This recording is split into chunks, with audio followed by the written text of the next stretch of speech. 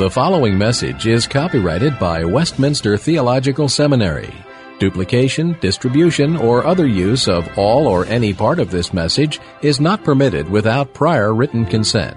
Please direct your inquiries to communications@wts.edu. For all other information, please visit the main website at www.wts.edu.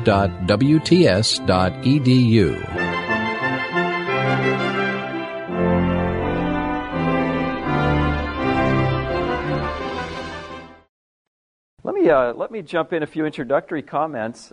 First, the title. Where'd that come from? All theology is practical theology. Now, if you're anything like me, if you free associate to the word theology or the word doctrine, the immediate word that pops to mind is not practical. It's about 20 zillion other words, and maybe not practical would appear somewhere way down the list. I think typically the reputation of theology is as being something somewhat detached, somewhat distracted and remote from real life. And I would say that in one sense, that is true, and part of many of the things we'll talk about tonight are intended to remediate that and even critique that remoteness that can so often happen. But I want us to actually start in a different place and actually say, even those things that seem so odd and offbeat and abstract and sort of off in the clouds, when you actually think about them more closely, they are in their own way practical.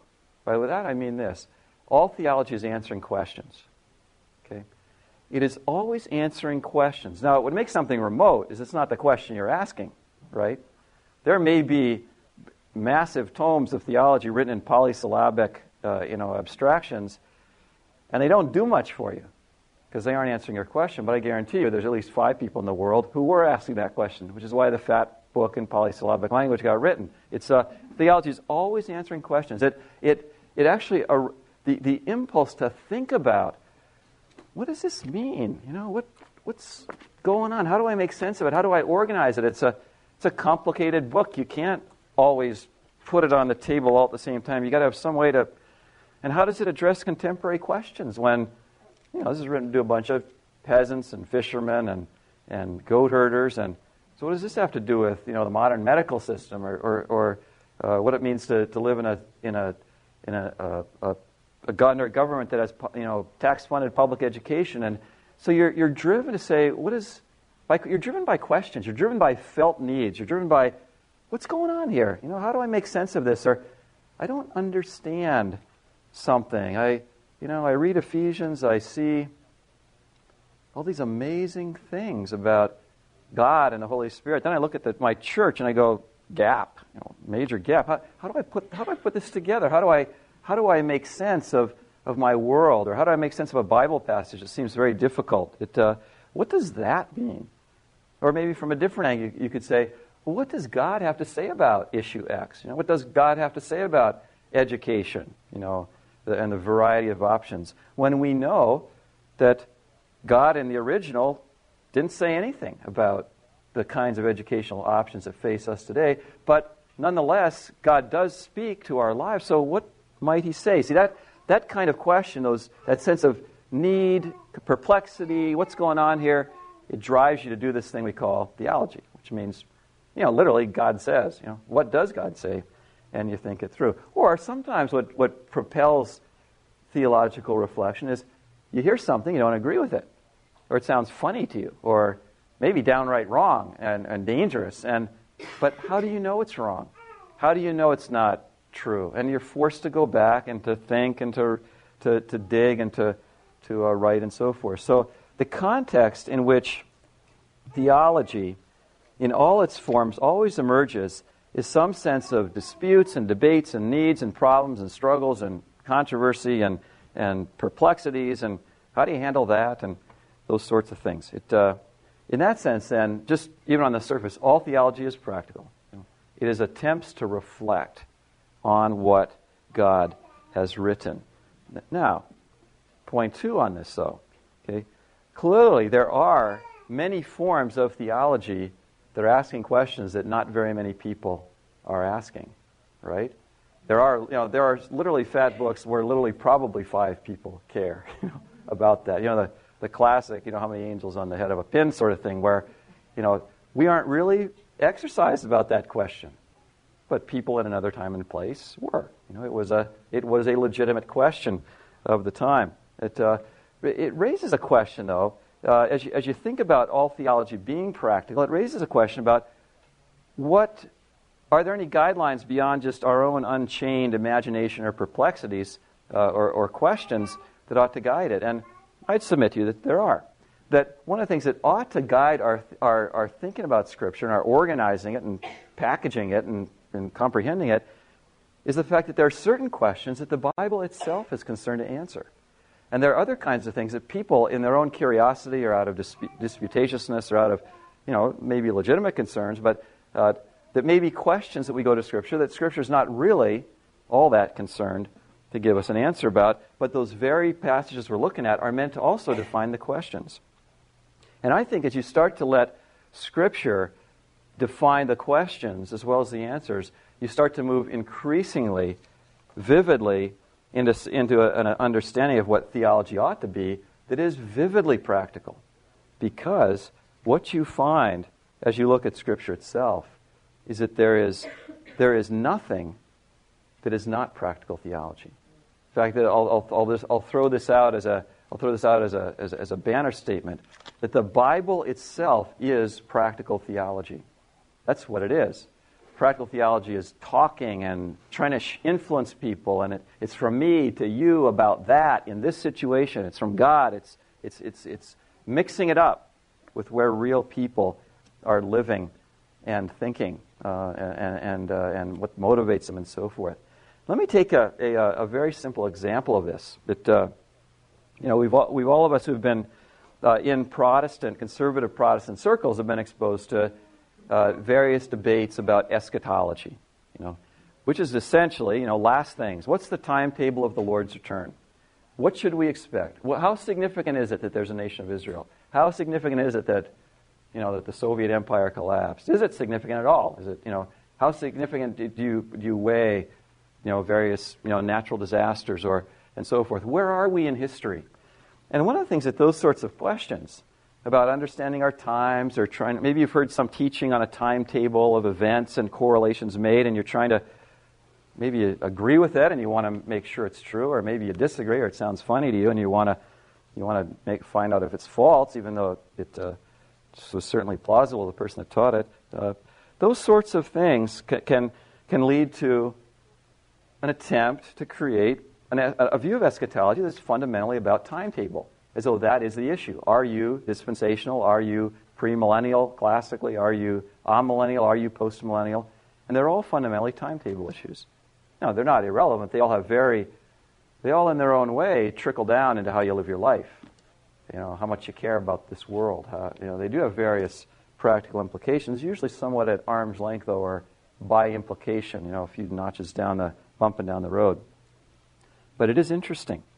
When you actually look at the passages in the Scripture that speak about the end of all things, the return of Christ and the day that we see His face, the day of the judgment, when human life is revealed to be fundamentally and finally significant.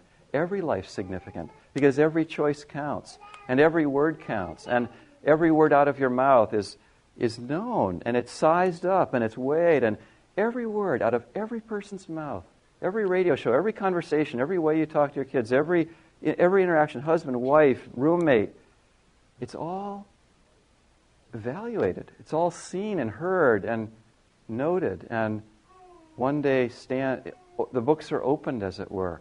And you start to think about it that way, and you start to realize that the Bible discusses eschatology in a way that is asking a very different set of questions as you climb into the passages that speak about the return of Christ, the end of the world, the day of judgment, these kinds of things. I'm just going to paint panorama here, but I'll just give you a couple of broad strokes. You don't have to look these up. I'll just allude to them. I'm not going to camp out in any of these. We'll be camping out somewhere else a little bit later this evening. One extended passage on last things is the first two chapters of Thessalonians, of 2 Thessalonians. 2 Thessalonians 1 and 2. Now, and there's been lots of debate about, timetable sorts of things, like who is the man of lawlessness and all this kind of thing. But you know what question that passage itself tells you to ask? It tells you to ask the question, how do you understand suffering? And how do you find comfort in suffering? And it's very interesting that theme structures the entire discussion. It is a discussion of the fact that God will consider you worthy of His kingdom for which you are suffering. He will give you relief, you who are being afflicted, when the Lord Jesus is revealed from heaven with mighty angels in flaming fire. There's a day when He will come to be glorified among His people and marveled at. And this is to you who have believed. And it goes on and on. And you finally get to the end of the passage, at the end of chapter 2, and it says this, "Now may our Lord Jesus Christ Himself and God our Father, who has loved us and given us eternal comfort and good hope by grace, comfort and strengthen your heart in every good work and word." That was the purpose in which the whole discussion was couched. And again, I'm not saying it's irrelevant what view of timetable you take. I mean, it's hold your view with conviction. I do. But make sure that what comes first is, in a case like that, is that the actual way you think about eschatology ends up being less of a timetable issue and more of it's a pastoral issue, it's a life issue, it's a practical theology issue.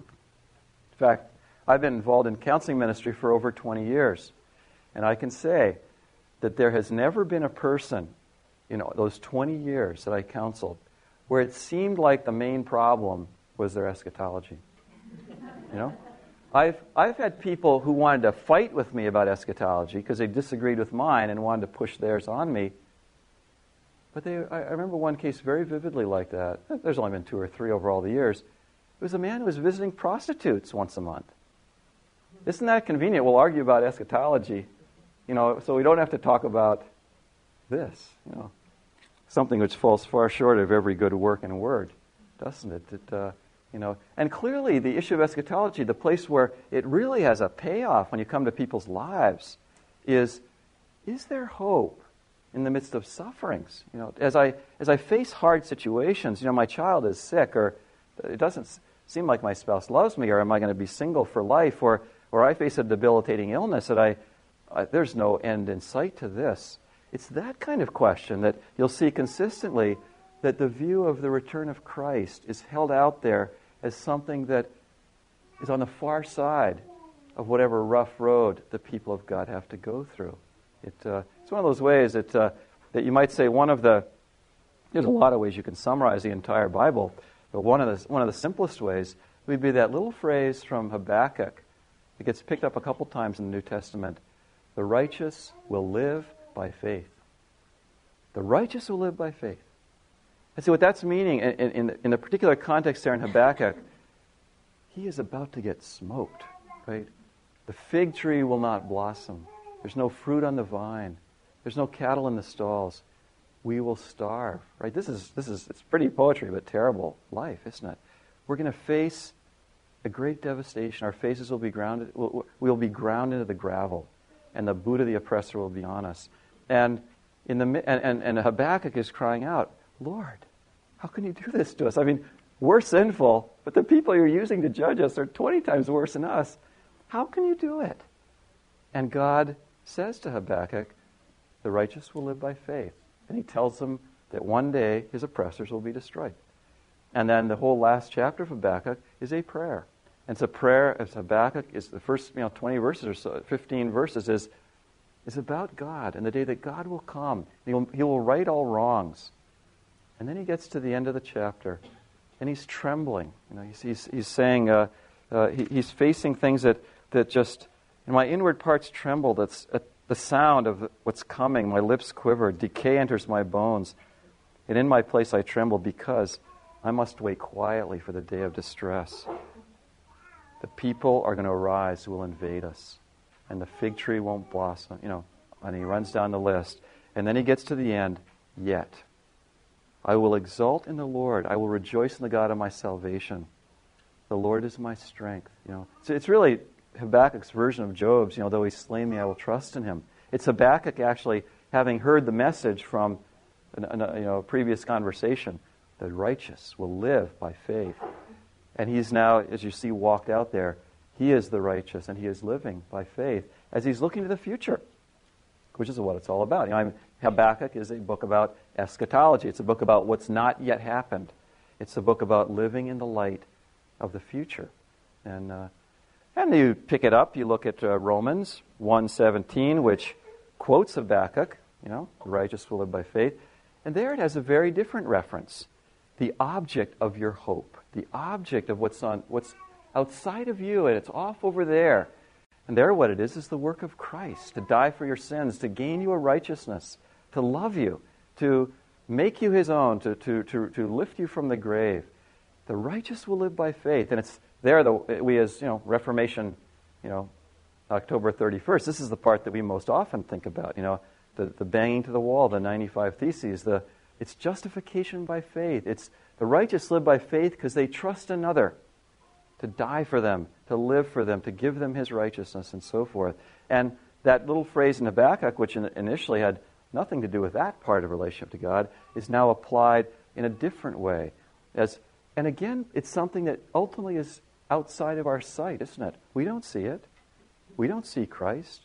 We don't see the end of the struggle with sin. We live in the midst of sin and death. We live in a world that to all appearances is still cursed. We live in a world where the battle with sin is in our own hearts. We live in a world where we pick up the newspaper, and there are stories that if we have any kind of sensitivity, we can't read them. They are so horrible, the things that people do to other people. And the righteous will live by faith. There is a day when the battle is over. There's a day where sin gets its due, either in Christ or in the person of the perpetrator of iniquity. And the righteous live by faith. Where that gets picked up, the other time it gets quoted in the New Testament is in Hebrews chapter 10. Very end of Hebrews 10. The righteous will live by faith. And there it's actually reflecting back more on the original Habakkuk meaning. It's the introduction to that whole Hebrews 11, the roll call of those who live by faith. And in every case, they were looking for something they didn't yet get. There was something God would do for them, but it wasn't yet here. It had not yet arrived. The righteous will live by faith. And it's a picture there. Some of them experienced blessings during their lives. Others of them were cut in two, right? They were killed. They were murdered. They died in hope. The righteous will live by faith. And that theme just breathes through. And it's that kind of thing that as you look at the eschatology of Hebrews and the eschatology of Romans and the eschatology of Habakkuk, the eschatology of the whole Bible, you realize that the whole Bible is structured around the righteous will live by faith. And that there's this looking through what is in front of our eyes to something we do not see, that its ultimate revelation lies ahead of us. Interestingly, even in Romans, which is teaching on justification by faith, our reconciliation to God where we are delivered from God's wrath, the great example that's used a couple of chapters later is Abraham. And it's, again, kind of like Habakkuk, it's a different promise in which Abraham lived for. It wasn't about being justified. It was about having a child, wasn't it? But again, see, that picture of God promised a child, but we're barren. And then we go through decades of barrenness. See, it's the just will live by faith. It's that the principle is everywhere. God makes promises, we don't see them. The righteous live by faith. And so Abraham becomes an example in his venue, just as Habakkuk is in his. And you could really, as I said, you could run through the whole Bible and say, the whole book is about this, isn't it? It's all about something we don't yet see. And there have been times where earlier hopes came to pass. Abraham hoped, and it did come to pass in his lifetime. And the entire Old Testament longed and yearned for a day when sins would really be forgiven and a Messiah would come, and it did come. Hebrews 11 says, all these died in hope, but they expecting the better thing. But we have seen it, and yet we who have seen it, we still haven't. We've seen it, but we too live by faith. It's still future. Eschatology. It's something that is intended then as you look at 2 Thessalonians to comfort you, to strengthen you, to let you live by faith through tough circumstances. In Ephesians 5 and Galatians 6, there is eschatology happening. But there, it's a different message. It says, let no one deceive you. Don't be tricked. On account of these things, the wrath of God is coming. And these things are just very typical human darkness, aren't they? Just selfish, ugly, lustful, angry life playing out there. Don't be fooled. On account of these things, the wrath of God is coming. See, the purpose, the question that eschatology invites us to ask is a extremely practical question. It's meant to, right, wake-up call. Don't drift, don't fall asleep. Eschatology is doing that to us. There's the purpose. You look at 2 Corinthians 4 and 5. It's all about eschatology. It's all about the fact that we live in bodies that are failing, right? This mortal flesh, it is dying. We are vessels of clay. We are afflicted. But these afflictions, in a certain funny way, as painful as they are called slight and momentary in comparison to something we don't see, right? A weight of glory beyond all comparison that it lies. See, that's eschatology, that there's a weight of glory beyond all comparison because we believe that, we hope in that, we want that, we see it by faith, which is not in front of our eyes. We have hope. We're able to go through things that may be very, very difficult in our lives. And the passage continues on, and it says things like, we must all appear before the judgment seat of Christ. That's eschatology, isn't it? It's what's going to happen. And what effect does that have on us? Well, we make it our aim to please Him. It's the fact that something is going to happen. We will appear before Him who loved us as to be evaluated. It springs up. I want to please You. I want to let my life be good. Let my life be what it should be before You. I want to pick up then 1 John, same kind of things played about, that we not be ashamed, end of chapter 2, beginning of 3, that we would not shrink back in shame at His appearing. But when He appears, we'll be like Him. The race will be run. There's another part of eschatology. There it's giving you the hope that one day the struggle with indwelling sin is gone. Beloved, we are the children of God. It doesn't yet appear what we shall be, but when we see Him, we'll be like Him. Race run. See, eschatology given. Pastoral purposes, things that affect our lives, things that bring us joy, bring us hope, cause us to repent of our sins, cause us to grow in love and concern for other people. And we could go on and on and on. You see here in that kind of example that the Bible itself, the Bible is practical theology. And I'm not arguing by that it's not. You can't ask some of those other questions. I think there's a place to ask the timetable question. But we also want to ask, we must never let the timetable question make us lose sight of the actual question that the very passages themselves are intending to answer. That's a big-time problem, often, in more academic theology or in a lot of the images we have of theology that lead it to be abstract. Because true theology is... It's about people, isn't it? It's about life. It's about you. It's about your circumstances. It's about what's happening. It's about the meaning of life. Let me run another little comment bias here. It's a little shift of direction. Where do we get our theology? We get our theology from Scripture, don't we? The revelation of God. What is the Bible? What is the Bible? What does it mean to study the Bible? How does one pull out of the Bible things that illumine your mind and illumine your worldview and make sense of life and so forth? And it's helpful to stop for a minute and, okay, all of our studies, our reflection, our Bible study, our more formal study, it's about the Bible, isn't it? The Word of God. But think how curious this is. Our study is about something that what this something is somebody else's take on you. Think about it that way. The very thing you're studying is someone else's take on you. That's what it is, right? We're studying someone else's purposes in us, in the world, at all levels, from creation to the bulk of humanity, to the lost, to the saved, to you as an individual, at every level, to us, us as local churches, at every level. It's someone else's take on human life. It's someone else's purposes with human life. It's someone else's initiative into human life. That's what the very thing we're studying is. You might say we're looking at it, but it's looking back. Maybe that would be a way of saying. We think we're studying it. It's actually studying us, you might say. It's meant to put us under the MRI. It's meant to change us.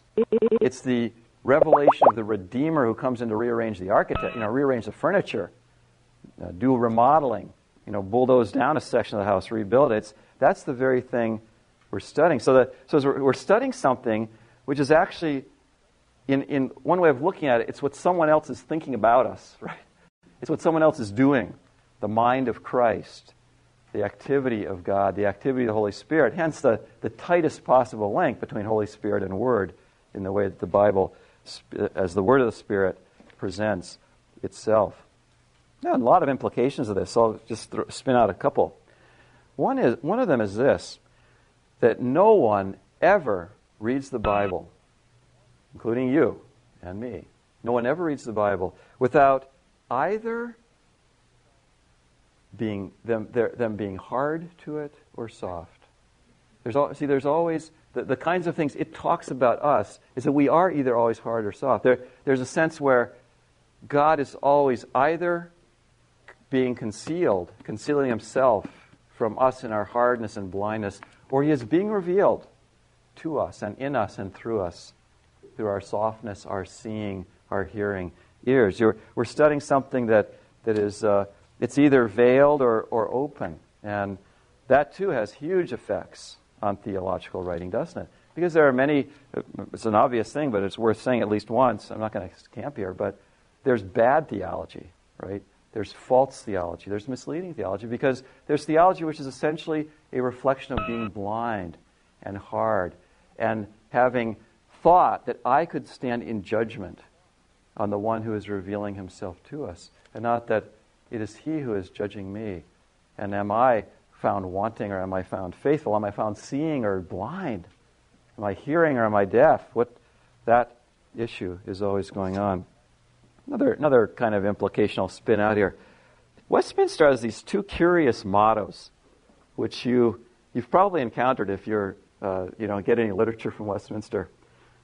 Master one word and train experts in the Bible. Probably most of you have heard one or both of those mottos on occasion. And they're good mottos. I mean, they capture some very important things. But it's also worth turning the mottos on their head for a moment, right? Yes, master one word. Really get to know this. But remember, it's a word that masters you, right? It's like God turns the tables on us in that sense. It's a word that masters us. And if we just left master one word to itself, we'd be presumptuous. We don't master it, do we? We are mastered by it. And if we have maintained any softness, any unveiling, if God is revealing himself to us rather than concealing himself from us, even in our great accumulation of knowledge and history and knowledge of doctrines and arguments and so forth. We're the training experts in the Bible. Great. Let's become experts in the Bible. That's why we're here. It's one of the intentions of this lecture series. But we also it's worth our remembering that the Bible is expert in human nature, right? The Bible is an expert in you. The Bible is an expert in the person sitting next to you, in the people you live with. That it's the mind of the one who searches hearts, to put it in the language of Scripture often uses. It's the gaze of the judge, the life changer, the life giver, the discipler, the sustainer. Worth thinking about that. That as we think about doing our theology, as we seek to reflect on Scripture, that we would never lose sight of the fact that there is another who is reflecting on us at every point. Our thinking, our actions, our attitudes, and so forth. I would like us to then spend some time, in a way, digging in a little more depth in an example. Taking an example. An example, we'll go to Scripture. Okay, Scripture is the well, it's the mind of the Lord, and I want us to think for a minute about a particular psalm, Psalm 131. So there's only a couple of chapters of the Bible that are shorter. So 3 verses, about 6 lines, real short little passage. fact, why don't you just listen? Don't bother to look it up. Listen, let me say it to you, okay? Here's how it goes. Lord, my heart is not proud, and my eyes are not haughty, and I do not go after matters that are too great and too difficult for me. Surely, I have composed and quieted my soul. Like a weaned child on his mother, like a weaned child on me is my soul. Israel, hope in the Lord, now and forever. No. That's Scripture, isn't it? That's the Word of God. And what is that doing? What's being said there? What's coming at us there? Now, there's many different ways we could come at this, but let me just unpack a couple of them. One is that this is very interesting, that this piece of practical theology, this thing intended to change us, change you, change me, change the person sitting next to you, it's actually the first two-thirds of it is you're actually eavesdropping in somebody else's thought life. Isn't that amazing? It's a holy eavesdropping. And that you are hearing the inner workings. In the first place, this is called a Song of Ascents of David. The inner workings of the person who is called a man after God's own heart. You're hearing how he's processing life. You're hearing who he's talking to, how he's thinking about himself, how he's making sense of life, what he's doing in his inner life. And we could actually up the ante a notch and say, because all of the Psalms are not only windows into their original author, they're windows into Christ's life. They were actually hearing the inner workings of Jesus Christ himself. Oh Lord, my heart is not proud. I don't set myself up against anything. I'm not superior. I'm not aspiring for all kinds of things of my own creation. My eyes are not haughty. I'm not looking down on people. I'm entering people's lives. I am one of that most amazing thing about our Lord, that he can actually say of himself, I am meek and lowly in heart, come to me. He invites the little people, the weak. Again, you think about this with the way theology often seems like the endeavor of the big people, like the smart people, the people with lots of degrees. But the Lord of the universe comes down, and he's not haughty. He's not he knows it all. I mean, he made it all, right? He made the atoms. He understands how nuclear physics works. But he's not haughty. He lays it aside. He enters into. He takes the form of a servant, enters into our experience, tempted like as we are tempted, but without sin. Gets his hands dirty, touches lepers, reaches the poor. We're looking into his mind, I do not go after matters that are too great or too difficult for me.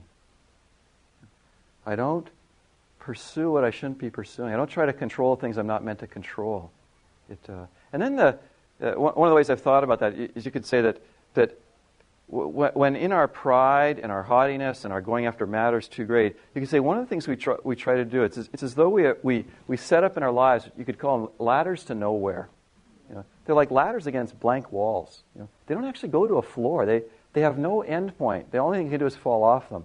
And people live their whole lives climbing these ladders to nowhere and falling. Or in Shakespeare, Merchant of Venice, Bassanio had a great image for this. He called it, people climb stairs of sand in their lives. Stairs of sand that people live for. And you see it, don't you? I mean, you see it in yourself, for starters. I mean, you can run through the rest of the world, but these things that we erect, these ladders to nowhere, they don't actually end up with anything that has life in them. They misdefine life. They define value and stigma, success and shame, good and evil, desirable and abhorrent.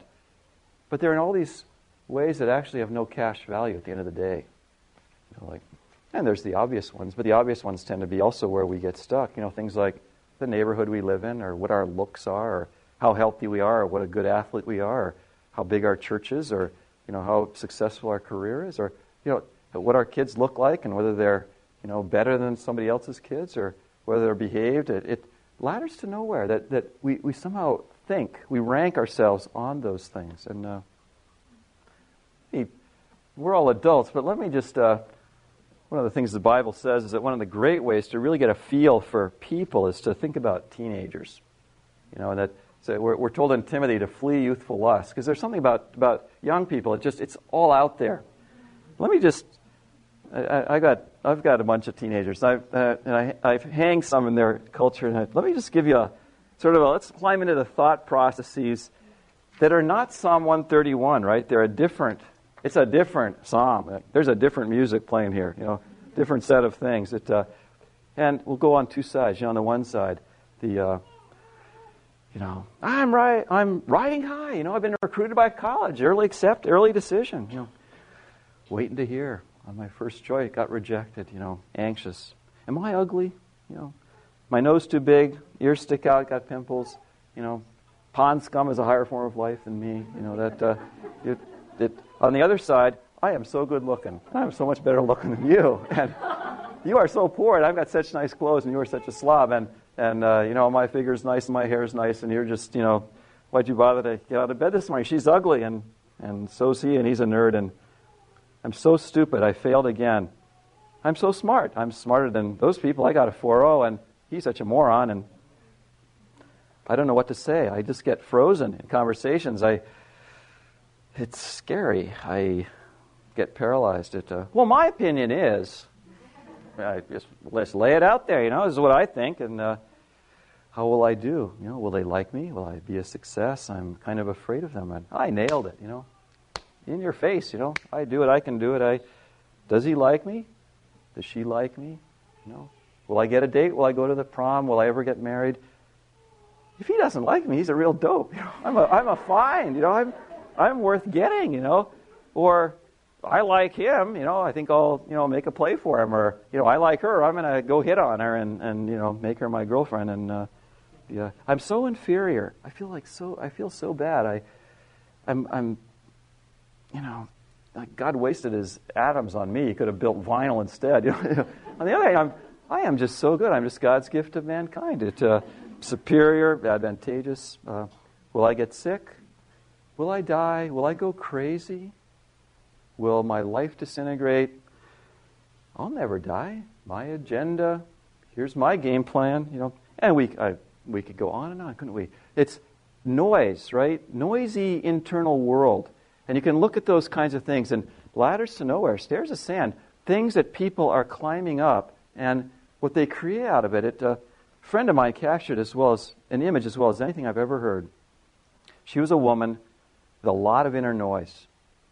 It wasn't Psalm 131. It wasn't, surely I've composed and quieted my soul. It was busy, it was anxious, it was judgmental, it was irritable, it was depressive, and she said one day, I don't have any peers. There's nobody in my life that I actually look eye to eye with. It's like I have a few people, they are pedestal people. I look up at them. They're further up the ladder on some, whatever scale, looks, money, education, whatever was the, success and profession. There's a few pedestal people, and she kind of trembles in their presence, and, they walk on water and stand on a pedestal. And then there's a whole lot of pit people that I look down on, that are inferior to me in some perceived way. And it's so interesting, when you, because she's someone that most of the time she felt kind of mostly like a failure in life, like that she wasn't making it and she was blowing her life. But she had a huge slew of pit people under her, Oh Lord, my eyes are not haughty. I don't go after matters too great, too difficult. Where does that inner noise come from? See, it comes because people, they hope in the wrong things, don't they? We build these stairs of sand. We climb them, and they make noise. In fact, you could take this psalm, this little Psalm 131, and you could turn it right on its head, and you could create what we could call the anti-psalm. The anti-psalm. When you create the anti-psalm, you understand exactly where all the inner noise comes from in people. All that bubbling, churning, rattling, shaking, confusion, emotional chaos and volatility. Listen to the opposite psalm. It's not, Lord, my heart is not proud. It would start out something like this, self, right? I'm talking to myself. My heart is proud. I'm absorbed in myself. Yes. And my eyes are haughty. I look down on other people. And I do chase after things too great and too difficult for me. There's a whole lot of things I chase after. So, of course, I'm noisy and restless inside. It comes naturally. I'm like a hungry infant fussing on his mother's lap. Like a hungry infant, I'm restless and demanding and worried. I scatter my hopes onto anything and anybody all the time. That's Psalm 131. Just flip it, isn't it? And you understand where the restless, noisy, driven, chaotic, frustrated, anxious, where all those things come from, doesn't it? It all makes sense. And the psalm has this wonderful sense that David, and then by implication to a far larger extent, Jesus Christ himself, the first verse, he is honestly reflecting on the fact that it is Lord, it is to you. And he knows himself that pride and haughtiness and ladders to nowhere, they aren't controlling him. The middle verse is actually a wonderful description of how the change, we might say, how the change process actually works. It is an amazing image. What he lays out there, surely I have composed and quieted my soul. It's got a very active sense. It's almost as though it's like when Jesus stilled the storm, shh, be still, hush. It's like he's gotten a grip. He's taken himself in hand. He's plowed the rough ground and smoothed it off. I have composed and quieted my soul. He's knocked down the ladders. They aren't where he's not spending his life climbing impossibilities from here out. Ladders knocked down. I've stilled, composed, and quieted my soul. And then one of these delightful metaphors that just sings like a weaned child on his mother, like a weaned child on me is my soul. That's the literal translation. It's a very strong parallelism. It envisions your soul like a weaned child sitting in your lap. It's a really neat image, because one of the things and the translations often fudge it, because some of them even say like a nursing child on his mother's lap, but that's not the image at all. It's a weaned child. And what it's reflecting on is one of those amazing miracles of how God runs his universe, that at one point in time, before a child is weaned, if they're hungry, you put them on mother's lap and squall, fuss, root, bang, upset, distress, anxiety, noise, right? Noise inside, noise outside, anxiety and upset. And then this amazing thing. 2 weeks later, they're successfully weaned. They're in the exact same place, sitting on mother's lap, and they're at peace. Assuming she's spooning in the paddle, right? But the entire frame of reference of the child has changed. It is a miraculous transformation that takes place in weaning, and it is a picture of what the grace of the gospel does. We are weaned from these things that drive us crazy, and by which we drive others crazy. So we're no longer rooting, banging, anxious, squalling. Weaned child sitting on his mother at peace in there. And then the last line of it tells you where that comes from. And here's the place where David/Jesus, it moves out from being a glimpse into the inner life, and it moves out into an invitation to all of us. Israel, hope in the Lord, now and forever. Now it's very general, isn't it? Very general. It's a very, it's a compact psalm, and like any compact piece of scripture that speaks in generalities, it invites you. This is practical theology also, invites you to fill in the blanks, invites you to add the details. What is the hope that you're invited to? The Psalm 131 doesn't tell you. A lot of other parts of Scripture do. In fact, one of the places it does tell you is the psalm right before it. The other place where that phrase is repeated is in Psalm 130. Israel, hope in the Lord. And Psalm 130 actually gives you many particular things in which to set your hopes. Solid alternatives to ladders to nowhere, to stairs of sand. Psalm 130 is not a psalm of peace. It's a psalm of outcry. Oh Lord, hear my voice. Out of the depths I cry to you. Listen to me. I'm struggling. So you might say Psalm 130 is part of the process by which you get to 131. I'm crying to you out of the depths. Where does one hope? What are the hopes that we're called to place? Oh Lord, if you would mark iniquities, who would stand? But there is forgiveness with you, that you may be feared. Well, there's one hope, isn't it? What an amazing hope, Building ladders to nowhere is sin, actually. It's idolatry. It's falsehood. It's a completely miswired life. It's going the wrong direction. It's heading in the broad way. It's going over the cliff. And if you, Lord, would mark iniquities, who could stand? But there's forgiveness with you. Therefore you're feared. So you're given something to hope in, something very tangible that meets you right at the place where you're cutting the nerve out of that inner noise. The very thing that makes us noisy. How do you compose your soul? It's, in part, the ladder gets knocked down. There's a merciful Lord, a very tangible promise in which you hope. Lord, there is forgiveness with you. I wait for the Lord. My soul waits. In His Word I hope. There's another place you put your hopes. In His Word. And this God who speaks, who's not left us in the dark about what He thinks. I put my hope in what you've said. My soul waits for the Lord. Another one of these great images. The next Psalm 131 was this weaned child. This is a watchman. More than watchman for the morning. Yes, more than watchman for the morning. Israel, hope in the Lord. You're looking for this one who's going to come. And then he just closes with a flood of promises. For with the Lord there is loving kindness, steadfast love, unfailing care, covenant, commitment. With Him is an abundant redemption. What is redemption? Redemption is taking what's wrong and making it right. It's the fix-up of the universe. It's taking what's broken and making it repaired. It's taking what's deviant and perverted and making it straight. There's an abundant redemption. And He will redeem Israel from all his iniquities. Again, we're given right in the very context there, things to hope for. And you're invited, too, to, there's 3 or 4. What are 30 or 40 others? Timely medicine for whatever the needs of the moment. A couple closing comments that again have to do with how our theology, the way we work with Scripture, the way we make sense of Scripture. One of the things that is so important, these Psalms were written about 3,000 years ago, right? And the New Testament gives us great warrant that as you read something like Psalm 131, that there's a call to enrich it, to update it, to bring it to bring it forward in time. And so we've done that a little bit already. I did that a minute ago.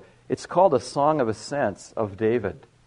And one of the ways you enrich it, it is a song of ascent of Jesus Christ, the Lord of glory. It also can become a song of ascent of you. You read the Psalms, multiple layers, as it were, don't you? You update it. And who is this Lord? That's at the beginning. Lord, He's the beginning and the end. Lord. So you're talking in His presence, and at the end, hope in Him. Who is He? And this is that wonderful name that Augustine, throughout his confessions, continually addresses God as Him who is. Him who is. It's just such a great way to put it. It's the Yahweh, the Jehovah, the Him who is. The third person of the I am that I am. The He is that He is. It's that God. Him who is. And it's that Him who is that the New Testament tells us is named Jesus. That Jesus is Lord. And He's received the name that is above all names. That the name of Jesus every knee would bow and tongue confess. It's to the glory of God the Father. He is the Lord. And so you update it. This is something that you talk. It's not only a glimpse into Jesus' mind. It's a talking to Jesus from our mind as we get it. And what is this Israel? At the end, Israel hope in the Lord from this time forth and forever. And you realize, well, that too. That's been that as the revelation of God goes forward. I understand that those of you who were here a couple of weeks ago, that biblical the redemptive history was part of what got spoken of. And redemptive history is that God works through time, and it gets richer and richer and better and better. And one of the ways that it gets better and better is we can, you might say, fill it out there. It's not just Israel. You think of all the other names of the children of God. Children of God. Sons and daughters of the Most High. or what is the most common word for us as believers? It's not Christians, it's disciples. Disciples. And what's a disciple? Learners. People who used to erect ladders to nowhere and had noisy lives, becoming quiet. Discipled, changed, learning. Saints, beloved, chosen, elect from before the foundation of the world. All those things that God addresses us, invites us to set our hopes on Him. And even the now and forever. When David wrote this, it wasn't as clear as it is now. There it's that general theme. The righteous will live by faith. You look to not just now but forever. God will do it.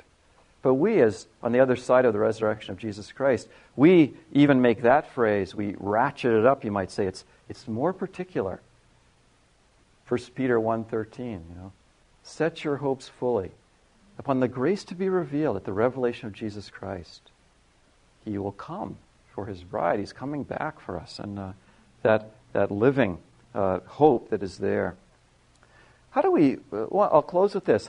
How do we, as people of God, how do we do, practical theology is how you live, right? It's practical. It's living in a God-centered world. And how do we appropriate something like Psalm 131? How do you make this your own? And I'd like to give you two strategies on that. The one is what you might call, you might put it this way, that Psalm 131 can be approached the same way we approach classical music. Classical music, you get it verbatim, right? You memorize it. You learn it. You practice it. You say it. You rehearse it. And you just, Lord, my heart is not proud and my eyes are not haughty, and so forth. That to actually play the psalm like classical music, And so there you are, You wake up at night, or you wake up early in the morning, and you are gripped with anxiety, and the noise machines are going off inside. Oh Lord, my heart is not proud, and my eyes are not haughty. And you're able to, maybe that noise machine is generating bitterness and hurt and regret, and the noise machine starts to get unplugged, right? Because it's that kind of noise is coming out of our pride and our judgmentalism. And I don't go after matters that are great or too difficult for me. And you realize all those anxieties and worrying about people or your kids or sickness or money or, whether you're loved and the noise machine gets unplugged. Instead of chasing after impossibilities that are outside your control, the plug is pulled. Lord, I've composed and quieted my soul like a weaned child on its mother, my soul on me. Israel, child of God, hope in the Lord. Getting it verbatim is letting the Scripture, this practical theology from God, it's letting it get in there, and it's like playing from a score, isn't it? There's also another way to think about the Psalms. And you might call it, the Scripture also intends us to play the Psalms like jazz, where it's improv, right? And because there's all kinds of things about life that they aren't the same every time. Very few parts of life are scripted, are they? Most of life you make up as you go along. Most of it is life is mostly extemporaneous, isn't it? It's on the fly. It's take one and no practice, And the Psalms are intended to also be, in that sense, they're not just classical music to memorize and get in there into the works. They're also meant to be models of just how we operate, just what the inner music is, how we tend to think. That's part of what's going on in a passage like Ephesians 5:18, where it talks about speaking to one another in psalms, hymns, and spiritual songs, making music in your heart to the Lord. See, that's not a description of having a 24-hour day quiet time or just quoting a Bible verse all the time. It's a description of a life lived the way the Psalms live. David is a man after God's own heart, and he simply relates his life to his Lord and gives you a bunch of Psalms that show you many of the different moods, climates, seasons, facets of that. The place where this comes through the most clearly of all is in 1 Thessalonians 5:16-18. It's part of what Paul is writing to us as a pastor, as someone who has our well-being, the joy of our soul on his heart. And the end of that, those 3 verses says, "This is the will of God in Christ Jesus for you." Boom. It makes you perk up. This is pretty important stuff. And what he says in the verses before, rejoice always, pray without ceasing, Give thanks in all circumstances. This is the will of God in Christ Jesus for you. I remember for a lot of years after I became a Christian, that verse would really pester me. It sounded like you almost had to become a monk. You had to, or have some amazing quiet. I remember one friend, he'd set his beeper on his clock, and at every hour he'd try to pray for 3 minutes, because you're supposed to rejoice always and pray without ceasing, give thanks. And it didn't last very long, as those resolves rarely do. Those resolves rarely do last long.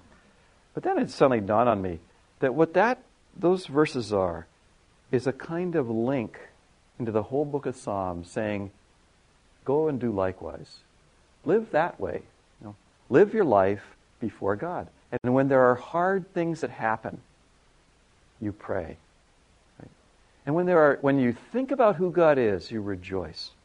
And when a good thing that God does, you give thanks. Just like the Psalms. You got 150 examples of rejoice always, pray without ceasing, and give thanks in all circumstances. Now go thou and do likewise. It's an invitation, you might say, to play jazz, to just let what improvises out of your heart, your life, whatever your life circumstances, related to the one who loves you, related to your Lord, related to the one who will judge you, related to your only hope in the midst of suffering and affliction. The righteous will live by faith. And that faith gets expressed in the kinds of things the Psalms talk about. We looked at one example that certainly can play in our lives, and 149 other examples. And then you're meant to live your life as a living example of such psalms playing. Well, we got some time to interact and discuss and Q&A, comment. All is fair game. I guess some people might want to hand in. Yeah, so if you would like just to take a few minutes. Yeah, well, some people are writing. Others want to just throw something out on the table verbally.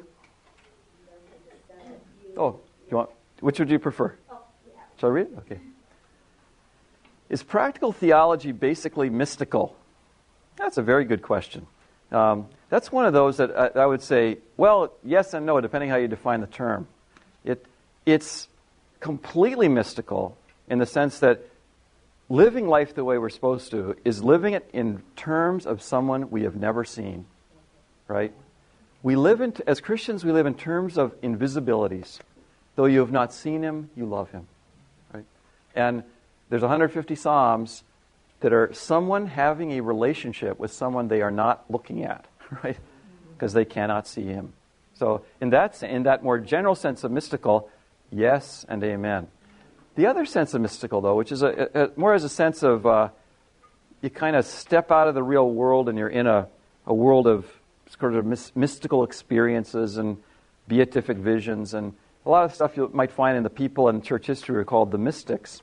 I tend to say, no, I don't think that has much of a place for it. It's so interesting in the Bible, one, how every day it is. Like all these Psalms, which are the height of mystery in the first sense, they're all about, your enemies are out to get you, and your friend betrayed you, and you're sick, and it hurts, and you need help, and people are slandering you, and where are you going to find refuge? It's very everyday, which completely makes sense given our worldview. We believe God created a real world. He created what's really there. He runs real history. And so it makes all the sense in the world that politics and economics and health and medicine and kids and seasons and weather and sickness and death, that's what life's about. That's how God made it. And so that's what practical theology is about. That's what faith is about. I think the way you're using it is what was my first point, that there's an invisible reality.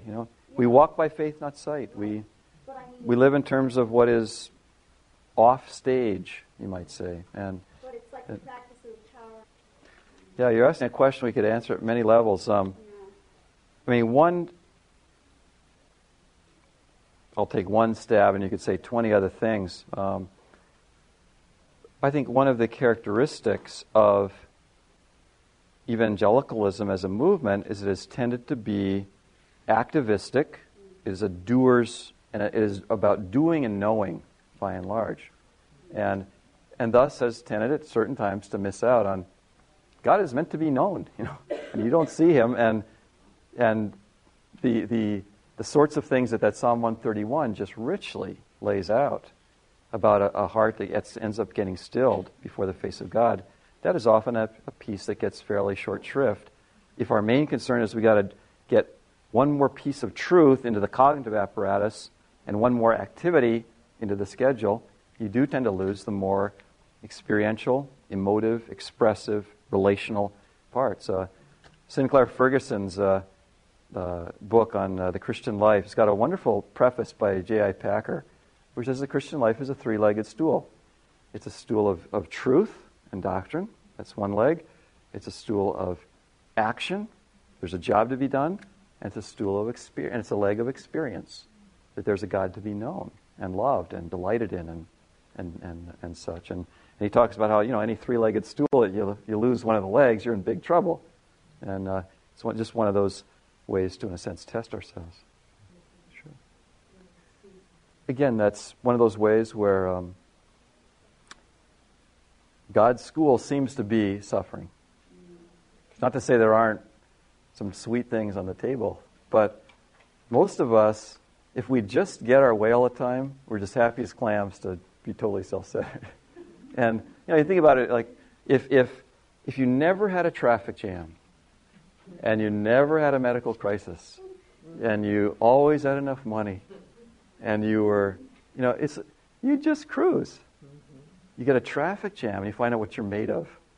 That doesn't say, Lord, please, help me get to my appointments on time, or, you can certainly pray that God would make the way smooth, but since God is more concerned about that I become a person of peace than get to all my appointments on time, He'll arrange just enough traffic jams to do what needs to be done. And I'm making light of it, but obviously sometimes it's not just traffic jams, it's very devastating kinds of things, and that's one of the ways where I think it's so helpful to think of the Bible as practical theology, because it's always written with an eye to how we live, and how we think, and how we feel, and how we experience, and whether we know God, and whether we're, setting up ladders to nowhere. And no accident that one of the favorite verses for the Reformation was Deuteronomy 29:29. The secret things belong to the Lord our God. Things that are revealed belong to us and our children, that we may do all the words of this law. And in that sentence, doing the words of this law is not legalism. The law includes knowing the Lord. The law in the sense of the 5 books is the revelation of God. And the revelation, at least in the beginning form, of what it meant to know Him and love Him and trust Him and so forth. So, yeah, God has revealed Himself very intentionally unto capturing our hearts for Himself and changing the way we live. So. Yes? If you're at a point where, where would you... Sure. Where would you go next? There are a lot of different kinds of things one could point to, and I wouldn't want any of them to be made as the be-all, end-all, because then you tend to reduce it to formulaic kinds of things. But what you've suggested is certainly a very important part, that if you tend to be noisy and busy, it makes all the sense in the world that the simple act of carving away time and with a goal. I mean, perhaps it would be, out of humility, recognizing, Lord, I just tend to run like a rat in a maze, and rat on a hamster wheel, and a hamster on a hamster wheel, and you have said that I am to cast my cares upon you because you care for me. And Lord, I don't live that way. I must not be doing that, because I sure seem to be juggling a lot of plates, and I sure seem to not very often realize that you care for me.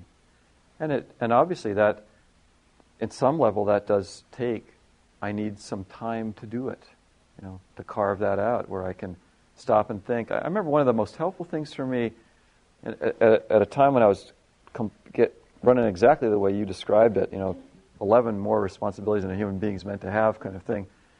And I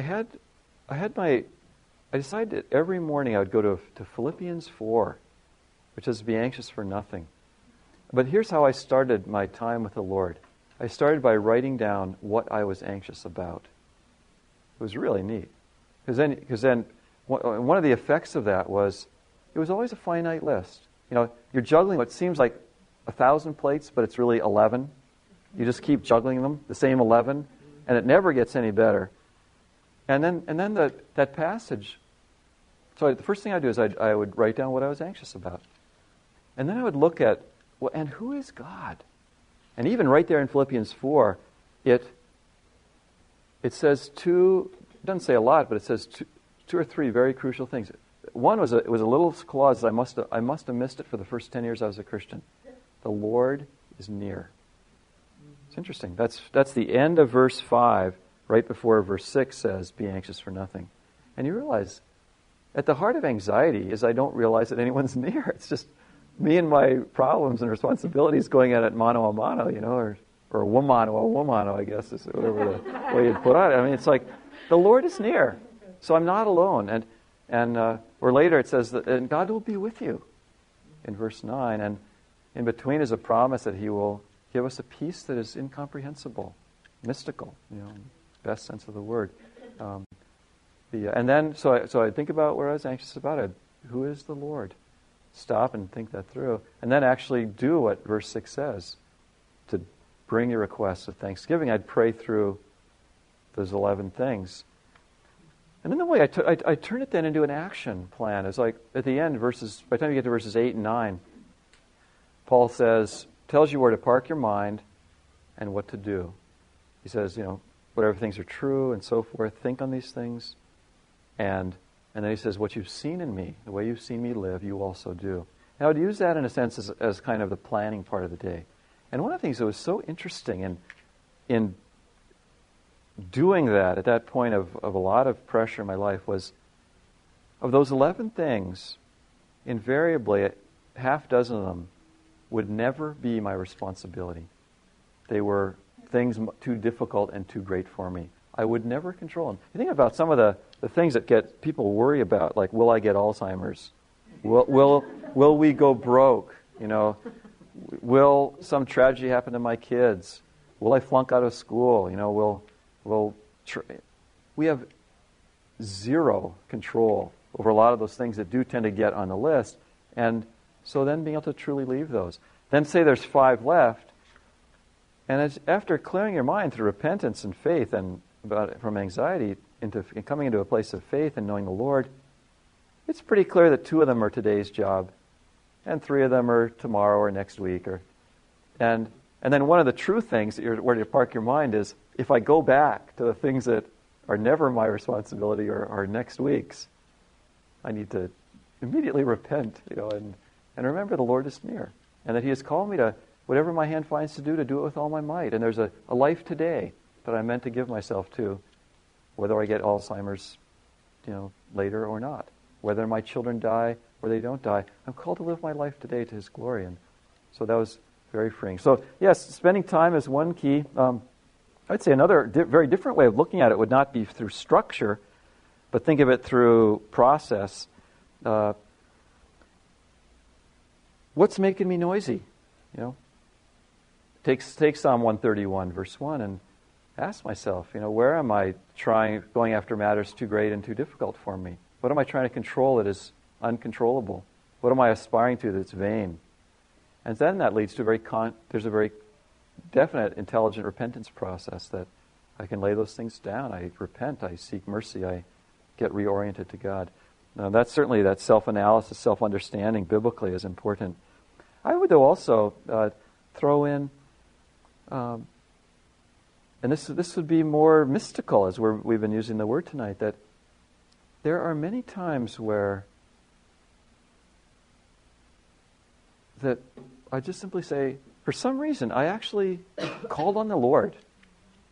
And it wasn't because I had a quiet time, it wasn't because I had done some big Bible study, but I called on Him. I needed Him. I did what I'm supposed. The righteous live by faith, and in that sense, that's more of a qualitative call than a quantitative one.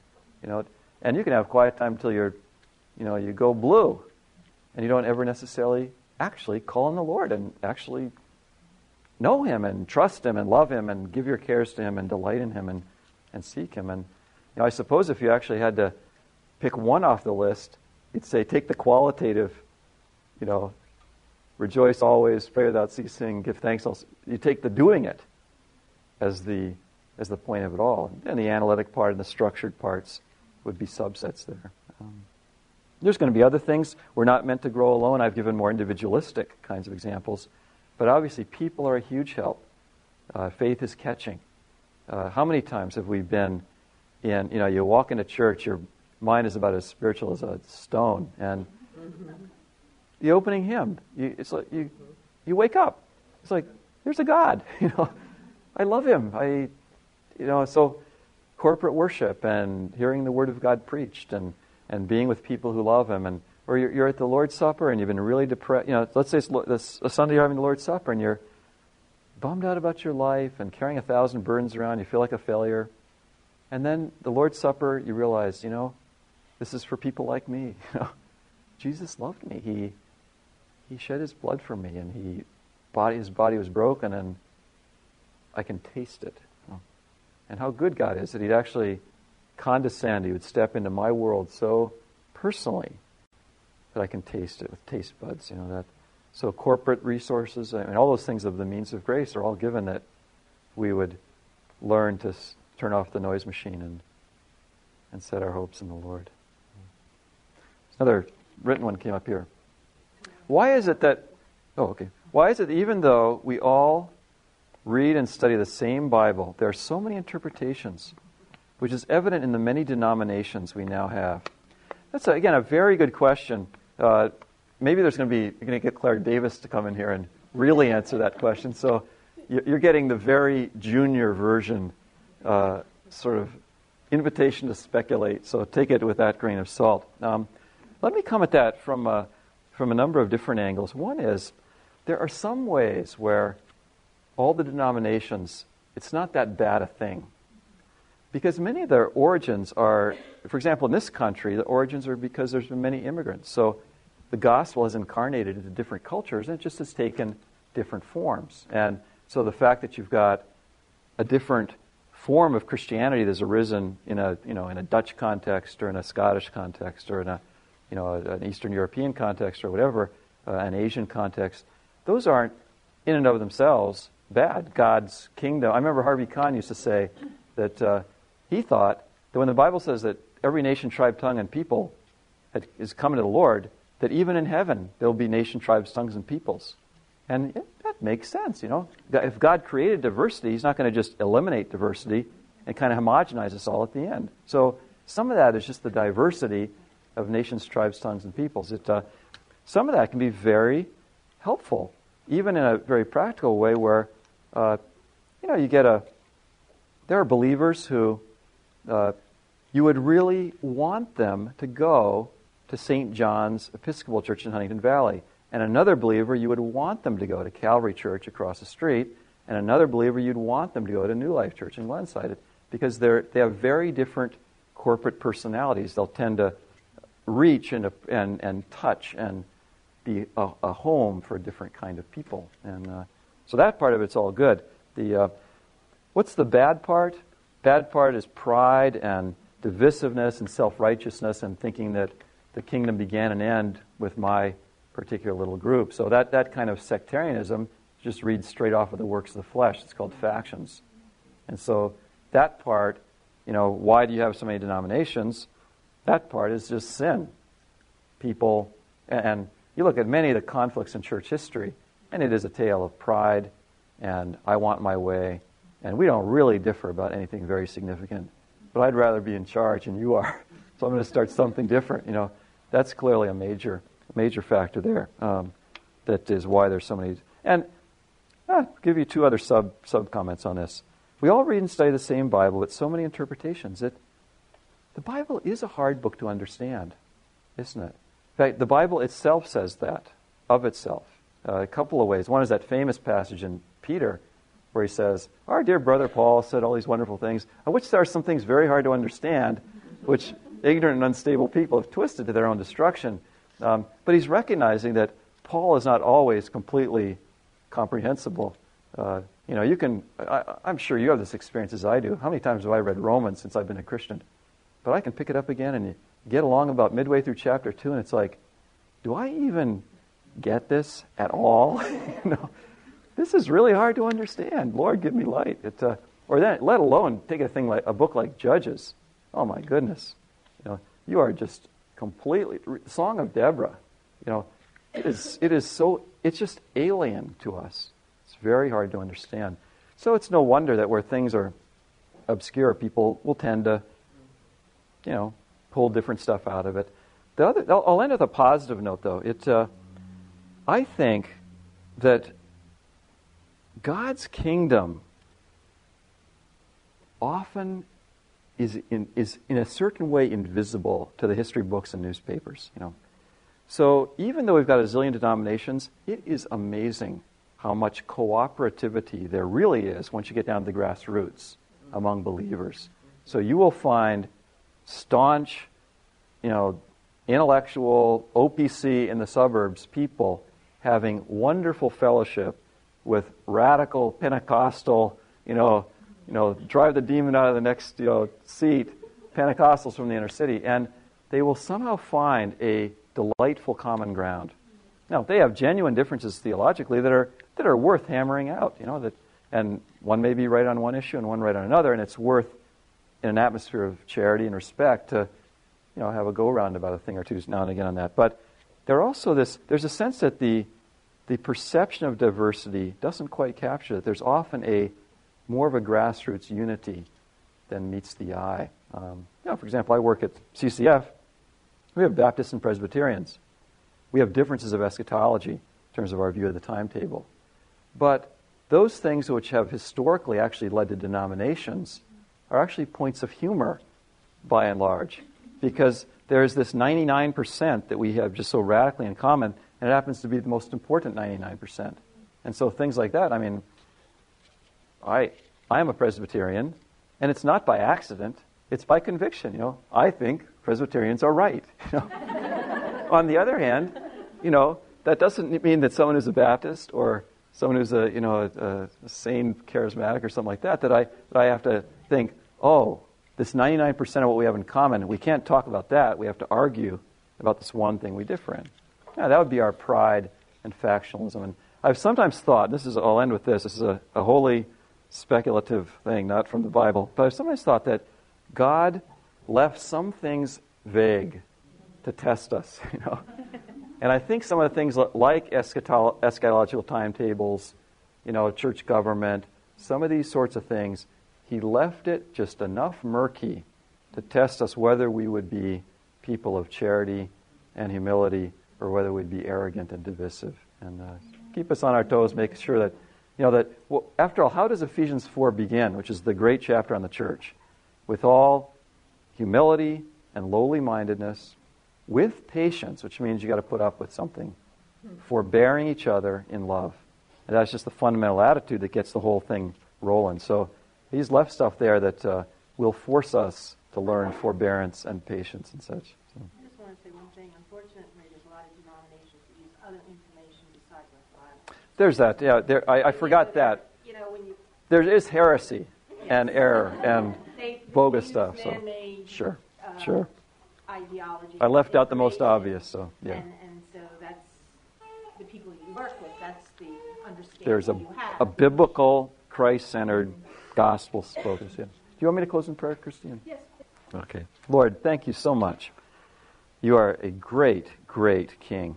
You are worth knowing. You are worth the loss of all else. And we desire that our lives would deeply, thoroughly embrace you, love you, know you, be at peace in you. And in this particular example we've looked at tonight, Lord, where we tend to get noisy and agitated and fearful, fretful, depressed, we go after things that we will never be able to control, and we churn on them and we spin plates in the air. It is our desire that you would quiet us, and you would teach us to be quiet and to love you and know you. And we would live for something that is bigger than even death itself. That we would, in fact, live for the day when Christ returns. And that wouldn't just be something remote and theoretical. That you would be pleased to burn that at the very center of who we are. That we would look forward to seeing you face to face. And the race is run. And we've been made like you. And we'll have joy forever. And every cause of stumbling is removed. And every tear is wiped away. Give us such conviction, Lord. Let us live in terms of what we do not see, with passion and simplicity to the praise of your glory. Amen.